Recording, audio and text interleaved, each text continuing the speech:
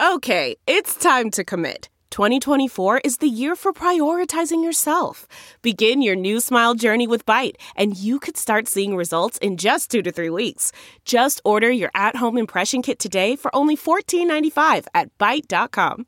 Byte Clear aligners are doctor-directed and delivered to your door. Treatment costs thousands less than braces. Plus, they offer financing options, accept eligible insurance, and you can pay with your HSA, FSA. Get 80% off your impression kit when you use code WONDERY at Byte.com. That's BYTE.com. Start your confidence journey today with Byte. The Angie's List you know and trust is now Angie, and we're so much more than just a list. We still connect you with top local pros and show you ratings and reviews, but now we also let you compare upfront prices on hundreds of projects and book a service instantly. We can even handle the rest of your project from start to finish. So remember, Angie's List is now Angie, and we're here to get your job done right. Get started at Angie.com. That's ANGI, or download the app today.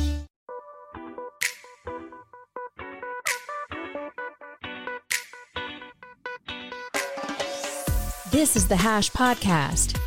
Stay informed with the latest on Bitcoin, ETH, the metaverse, Web3, and more with stories that matter to the crypto world. All on the Hash for your ears. You're listening to the CoinDesk Podcast Network. Hello, everyone. Happy Taco Tuesday. It's the Hash. You're watching on CoinDesk TV and listening on the CoinDesk Podcast Network. I'm Jen Sanasi. We've got Will Foxley and Wendy O here today on this fine Tuesday morning. Wendy, you are kicking us off. What do you got? I'm so sad this is not a Taco Tuesday story. But even though we have, I know. And you know what? I just hope everybody has a very corn-tastic day today, okay? It's getting old, Wendy. We got to get a new viral sensation thing to... Did it go viral in the first place? Okay, Will... Come on. All right, let's talk about this story. So the Ethereum merge went pretty smooth last week, which was great. Was it last week that it happened? Crypto just moves so fast. But unfortunately, we have this story as crypto market maker Wintermute has lost $160 million in a hack relating to its DeFi operations. Their OTC services have not been affected by the hack, but they provide billions of dollars in the market every day, as they provide liquidity across multiple venues. And last week, the platform was named as the official DeFi market maker for the Tron network. And they're treating this as a white hat hack. And apparently this happened because the hacker took advantage of discovered vanity addresses and there was a vulnerability. So unfortunately, another day, another hack in crypto. I want to throw this over to Will for being sassy this morning. Yeah, I guess that fits pretty well with me being sassy and people losing money. But that is what happens in DeFi, right? We've seen a lot of these stories this year. Regardless of how smooth the merge is, applications on top can still be in a precarious position because we're still learning how these things work, right? We've seen a lot of exploits this year, and this one just follows up on more of those. $160 million is obviously nothing to sneeze at. Luckily, Wintermute, which, like you said, Wendy, is a very prominent player within crypto as a market maker, OTC desk, and trading firm, is more or less fine. Definitely took a hit. No one wants to lose $160 million, but they have equity and other tokens on hand to shore up their own books. The interesting thing about this story is how technical it is, right? So I saw a few tweets about this. They're still trying to figure out exactly what happened. But like you said, it seemed to be a vanity address break, which essentially means someone pointed a lot of computing power at some addresses, was able to figure out the private keys behind these addresses and then exploit for funds. At least that's what we know so far. That's a pretty technical hack, and it means that someone really knew what was going on. They're really digging into the GitHub files of Wintermute, or at least familiar with what Wintermute was doing. This kind of shows you like what the next frontier is for a lot of these exploits. As things become more progressive, as things become more secure, you're going to see some of these hacks that are a little bit more sophisticated than the ones we've seen in the past. I think back to DeFi Summer, a lot of hacks, a lot of them were not that complex, to be honest. Like they were well-known re-entrancy attacks that have been documented for at least a few years at this point. But everyone was so new. All these projects were so new. No one really knew exactly how to go about securing their chains or securing their projects. We're a few years past that. Now we have a little bit more sophisticated hacks. Still the same amount of danger, right? You're still going to lose millions of dollars, but it's a little bit harder to pull off. Jen, I'm going to throw the story over to you, get your take on it. Yeah, I mean, we speak about a different hack like every other week, so much so that I've called for Control to create a wipe that says crime time. I don't know if they've done it, but I think this story, crime time. I think the story and all of the hack stories is just a reminder of how easy it is to track the criminals in this ecosystem. So I think it's really easy for newcomers to the space to read these headlines and be afraid to interact with DeFi protocols, be afraid to enter into the crypto ecosystem. But the hacker's address has been identified. And I think it's really important to highlight that aspect of the stories when we talk about hacks. What I thought was interesting is the CEO said they're treating this as a white hat hacker and they're encouraging the hacker to come forward. But are you able to treat hacks like this as a white hat or a gray hat? Isn't it the actual hacker that needs to identify themselves as this? It feels like a little bit of a PR spin. They're like, yeah, we got hacked, but we think it's a white hat hacker. And hacker, please come forward and say that. Do not assume anybody's title in 2022, okay? But I wanted to add on to this. So there's hacks and there's security vulnerabilities that happen in every single industry, especially healthcare and traditional finance. Nobody talks about it. And the reason why is because everything is super hidden. But with crypto, oh my God, we have this thing called a public ledger to where we can like see things happen in like real time. Like, oh my God, what if? I'm just kidding. But the good thing is that we are able to see these types of things that are happening. We're able to see these bad actors. I believe when I saw the original post, CZ did comment and he said, let us know, let Binance know if you need anything. We're monitoring addresses now, which is good. But at the same time, it's still not a good thing because this gets pushed out to mainstream media and highlights the negative aspect of crypto. Could just be a bot of CZ though. You don't know. It's true. I have about 800 CZs in my comments every day, and I'm just so honored very that active on Twitter. Yeah, very active. CZ clones. All right. Let's move on to another topic that happens often outside of the crypto industry, but here we talk about crypto. So digital bank Revolut had a data breach, and 50,000 customers could have been affected. So Revolut, which offers crypto trading services, notified Lithuanian authorities of an incident which included phishing. They said customer names, addresses, and emails might have been affected. So phishing is not anything new. Data breaches are not anything new. This happens often in traditional financial institutions like banks and government entities. And now we see that Revolut has had a data breach of their own. Wendy, I'm going to kick it down to you. When we're thinking about phishing scams and crypto, where does your head go? It goes to Twitter because I have 9,000 CZ bots anytime on my feed or post. And I just hope nobody's clicking on those links. But unfortunately, again, kind of relating this to the backstory with Wintermute, this happens all the time. And it's unfortunate. And it really should make us kind of think about better OPSEC practices because at the end of the day, we can't trust these entities to keep our information private. I'm just thinking about Barstool Sports tweet about CZ being his daddy, whatever his name was, El Presidente. It's just so stuck in my head right now. Do you guys see that tweet? No. Was it recent? Yeah, it was like last week. I'll have to send it to you guys. Great tweet. Okay, let me pick this up really quick and then throw it back over to Jen. This sort of story represents what crypto is trying to fix in a lot of ways. We have these identities that everyone uses for getting their finances in order, tying to your address, tying into your personal life, tying into your 401k, your healthcare, all that stuff, right? When we see these data breaches, it's pretty devastating because it can mean that you have to change a lot of those things, that you have basically given up all sense of privacy. Crypto's trying to fix this, and it's doing it from an odd way, kind of the back way. It's using on-chain identities, and then they're going to try to tie it in with things like zero-knowledge proofs in order to make your transactions on-chain public if you want, but for the most part, private by default. We're not there, but there's a lot of great projects working on this that could make this possible within the next few years. So whenever I see a story like this, and unfortunately they are pretty common, that's what I think about for the next step in crypto. I think that's always the tie-in for these sort of stories. Jen, I'll throw it to you. Yeah, crypto really is trying to solve this. I think it's important to mention, and I've said this before on the show, when we think about names, addresses, emails, we think those are things that we give away often. Like you can find that on a resume, you can find that on a piece of mail. And a lot of people think that it's not a big deal because that information is out there. What's important to remember is as there are more and more data breaches, and we said, data breaches happen every day, criminals can start connecting your name and address and phone number to things like your financial information and other information that you would like to keep private. So please, please, please do your best due diligence to keep your information private. And if you've been notified that your information has been in a data breach, do your best to change your passwords and just be aware of what's out there. That is my public service announcement for the day.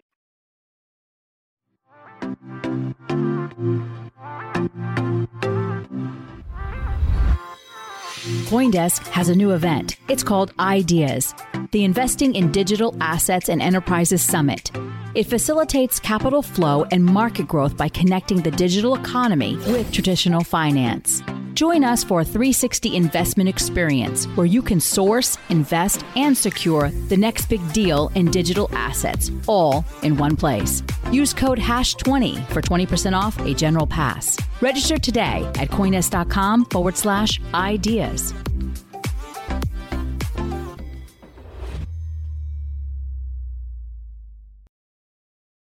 MicroStrategy is buying more Bitcoin, about a little bit, 300 Bitcoin at a price level about $19,000 per coin.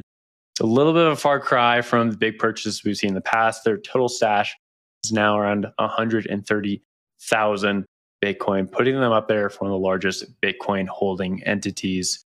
This is sort of a lukewarm story going into a bear market, right? It's nice to see continued conviction from Michael Saylor and MicroStrategy. But at the same time, Bitcoin has broken past south of 20K. We haven't seen like a lot of support around there. It's been bumping between 17, 18, and 19K.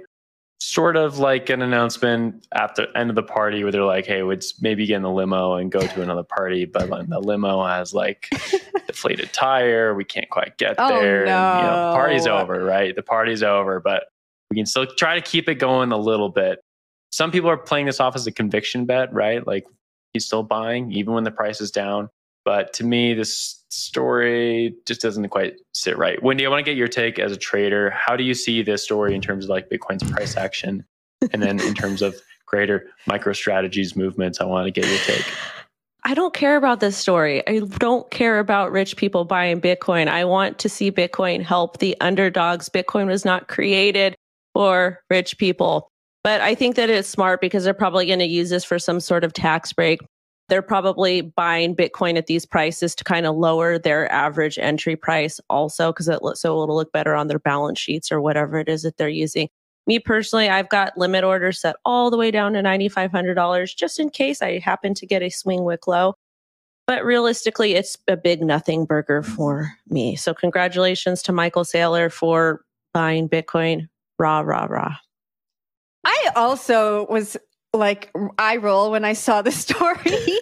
But it is interesting because Michael Saylor is no longer the CEO at MicroStrategy. And so I didn't think we were going to see Bitcoin buys in the foreseeable future. I know Michael is the chairman at MicroStrategy still. And so I guess that's still a big part of their business plan. I know on the show previously when we've spoken about MicroStrategy, we've said, like, what is their business? What do they actually do outside of buying Bitcoin? And so I went on their website today I know they do software, to take a look at some of their customers. And like Pfizer, KFC, Disney, Lowe's, they're all customers of MicroStrategy. And we talk so much about how shareholders are looking at these Bitcoin buys. I wonder how their customers are looking at them. And that is just what I wonder. I'm sure MicroStrategy will continue to buy Bitcoin. I think that's a pretty safe bet. And so go them. Collateralized I'll pick it up for one more thought. I agree with you guys. That's why I actually picked up this story. I think it's sort of boring at this point. Like, it was so exciting back in 2020 and even 2021 when Michael Saylor was just buying up all the Bitcoin he could. But I think it's because everyone thought it was going to pump their bags, right? But now we're in this very different macro environment where there's a lot of inflation, interest rates are going up, economy is looking a little bleak. Coins are definitely not going up for quite a while. And so we see these purchases, even for lower prices, it's probably going to help MicroStrategy go into the next bull run. Like, I don't think anyone cares because it doesn't mean that their bags are going to go up anytime soon. And when you look at it against some of their old purchases, you're also kind of scratching your head being like, did MicroStrategy play this wrong? Because this purchase was really low, only 300 Bitcoin and $19,000 per coin.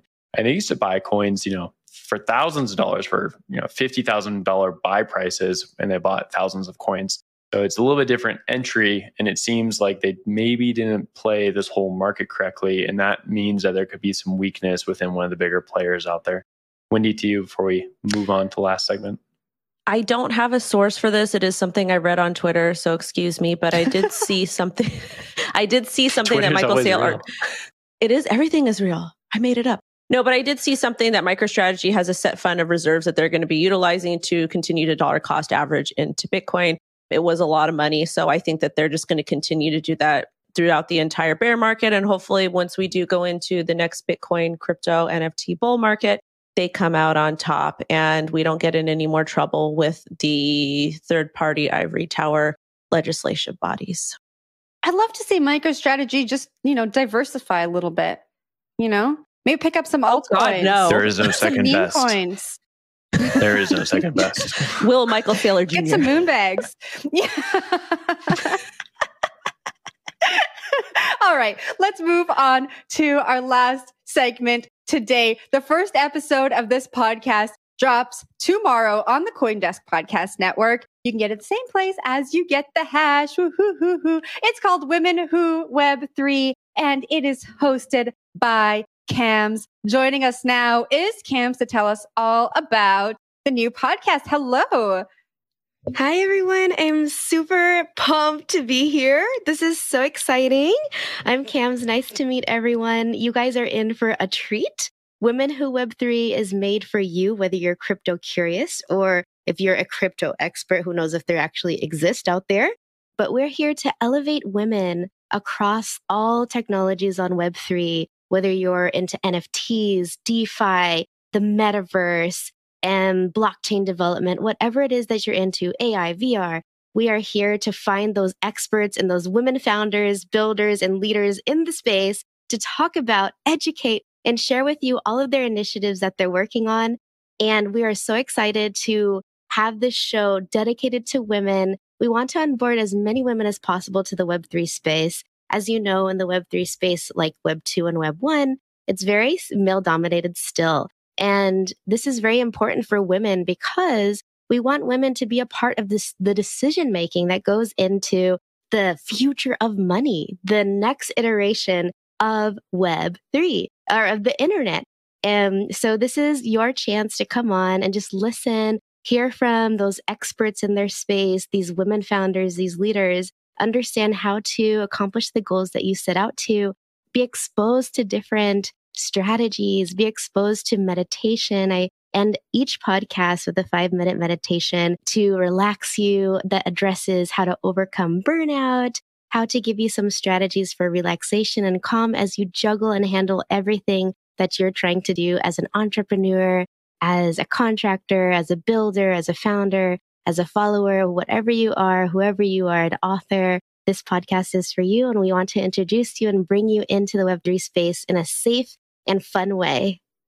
I think you have the right voice for guided meditation, Cams. I would listen 110%.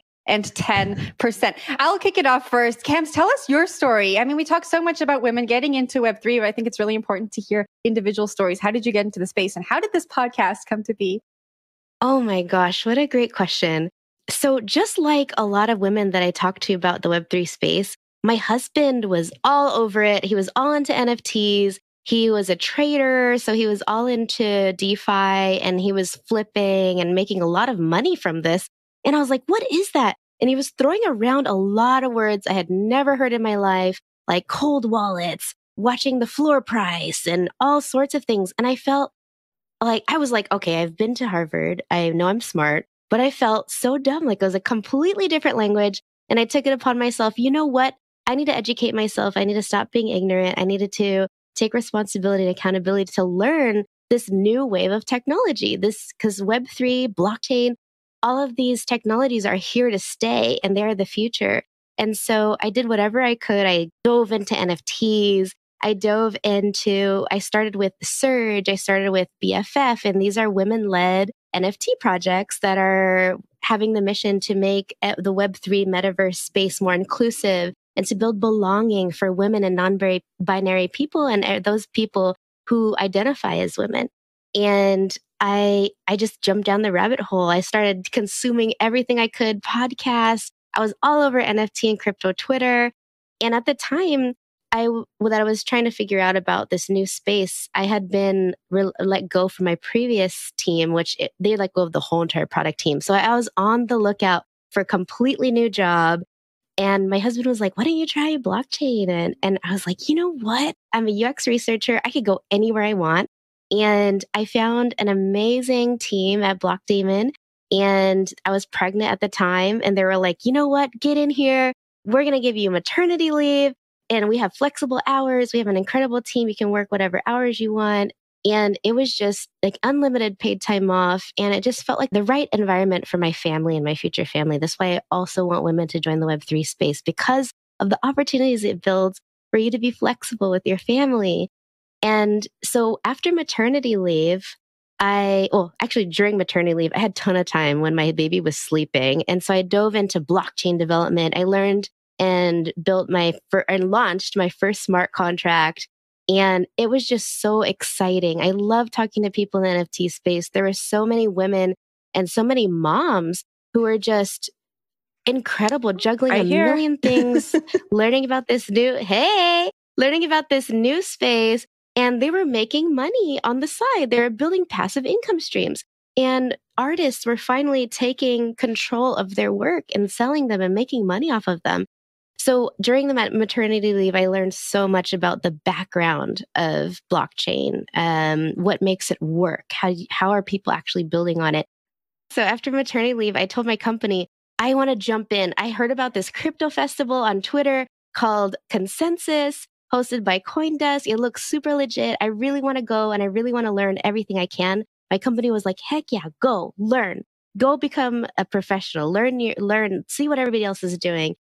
So I got to jump back in after maternity leave, going straight to a crypto festival. And that's where I heard about CoinDesk. It was everywhere, obviously. And we had this wallet experience at the festival where you had desk, the number $ desk, and you could buy things with. And I thought it was so cool. And I saw an advertisement for So You Think You Can Podcast.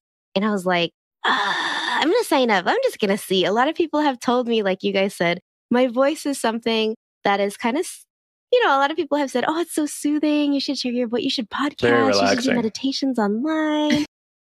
And, when I met Jared and team at the CoinDesk podcast, it looked so cool. Like there was this cool setup. There was mics everywhere. I was wearing my baby and I was high-fiving the other two women that brought their babies there. And a crowd started gathering. And I was like, you know what? I'm just going to do it. And Jared was like, can you talk about anything crypto or NFTs for like 15 minutes? I was like, oh, I don't know. I'm just going to try. And I kept going. I talked about how women needed to have more representation in the NFT space and the crypto space. I talked about how crypto and Web3 had such a high technological barrier and that we really needed to break these barriers down through making more user-friendly wallet experience, about looking at the user experience in general and making it more friendlier and welcoming for women. And little did they know, like time ran out. They were like, oh, okay, you've been talking for 20 minutes now. And I was like, I did not know I could talk about NFTs, Web3, crypto for more than 20 minutes. And a crowd had gathered, as I mentioned, and they were like, get her, hire her. That was amazing. I learned so much. And these were older men. And I was like, wow, I educated someone on something I am currently learning about. And it was such a beautiful feeling. It was very rewarding. I had two moms come up to me and say, wow, thank you so much for standing up for women. You did that show with your baby on your chest. So it was phenomenal, an amazing experience. Can you talk to us a little bit about more what we can expect on your podcast? I know that you're super tech heavy, which is awesome because I am not. So I'm going to be learning from you. But talk to us a little bit about what we can expect to hear on the podcast. Yeah, thank you so much. What a great question. It's a very friendly podcast. You do not have to know anything about Web3, crypto, blockchain technology to understand what's going on. The guests that I brought on were strategic. I'll share with you a couple of them. Laura Shin, who is a famous crypto journalist and author. She comes on and really breaks down what crypto is and what a world that has adopted crypto looks like. Then we go to Sandy Carter, who is just incredible at really breaking down really nebulous concepts like what is Web3 to where even my mom could understand it. And my mom is from the Philippines. She grew up without a refrigerator, and it took her maybe 10 years to figure out a cell phone. We really break it down. It's not so simple that you're going to get bored. There's going to be a lot of topics to challenge you and really challenge how you think, especially as a woman, as a leader. We talk about very intimate, vulnerable topics such as imposter syndrome, how to find your voice, increasing visibility, building your brand, things of that nature, to really give those techniques and skills to women and men to be their best self and to show up as best as they can and to be okay with how they show up and not to judge themselves through mindfulness. And so we're really excited and I hope everybody tunes in. There's meditations. There's expertise, like knowledge on like how to execute. So everything you need to really level up in your professional journey and your journey through the Web3 space.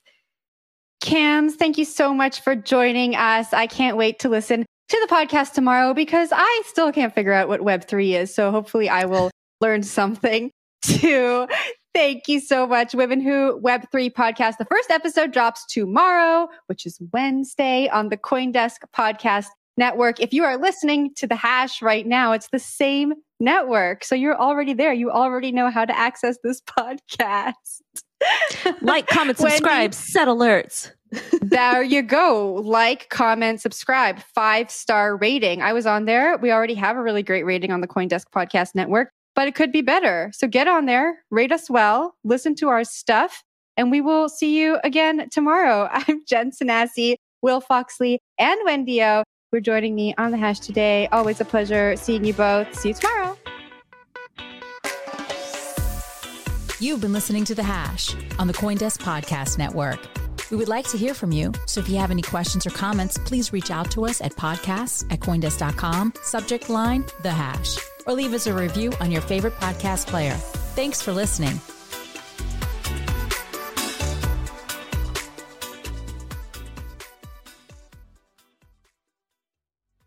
Save a little more this month. Chime checking accounts have features like fee-free overdraft up to $200 with SpotMe and no monthly fees. Open your account in minutes at chime.com/goals24. Banking services and debit card provided by the Bancorp Bank N.A. or Stride Bank N.A. members FDIC. SpotMe eligibility requirements and overdraft limits apply.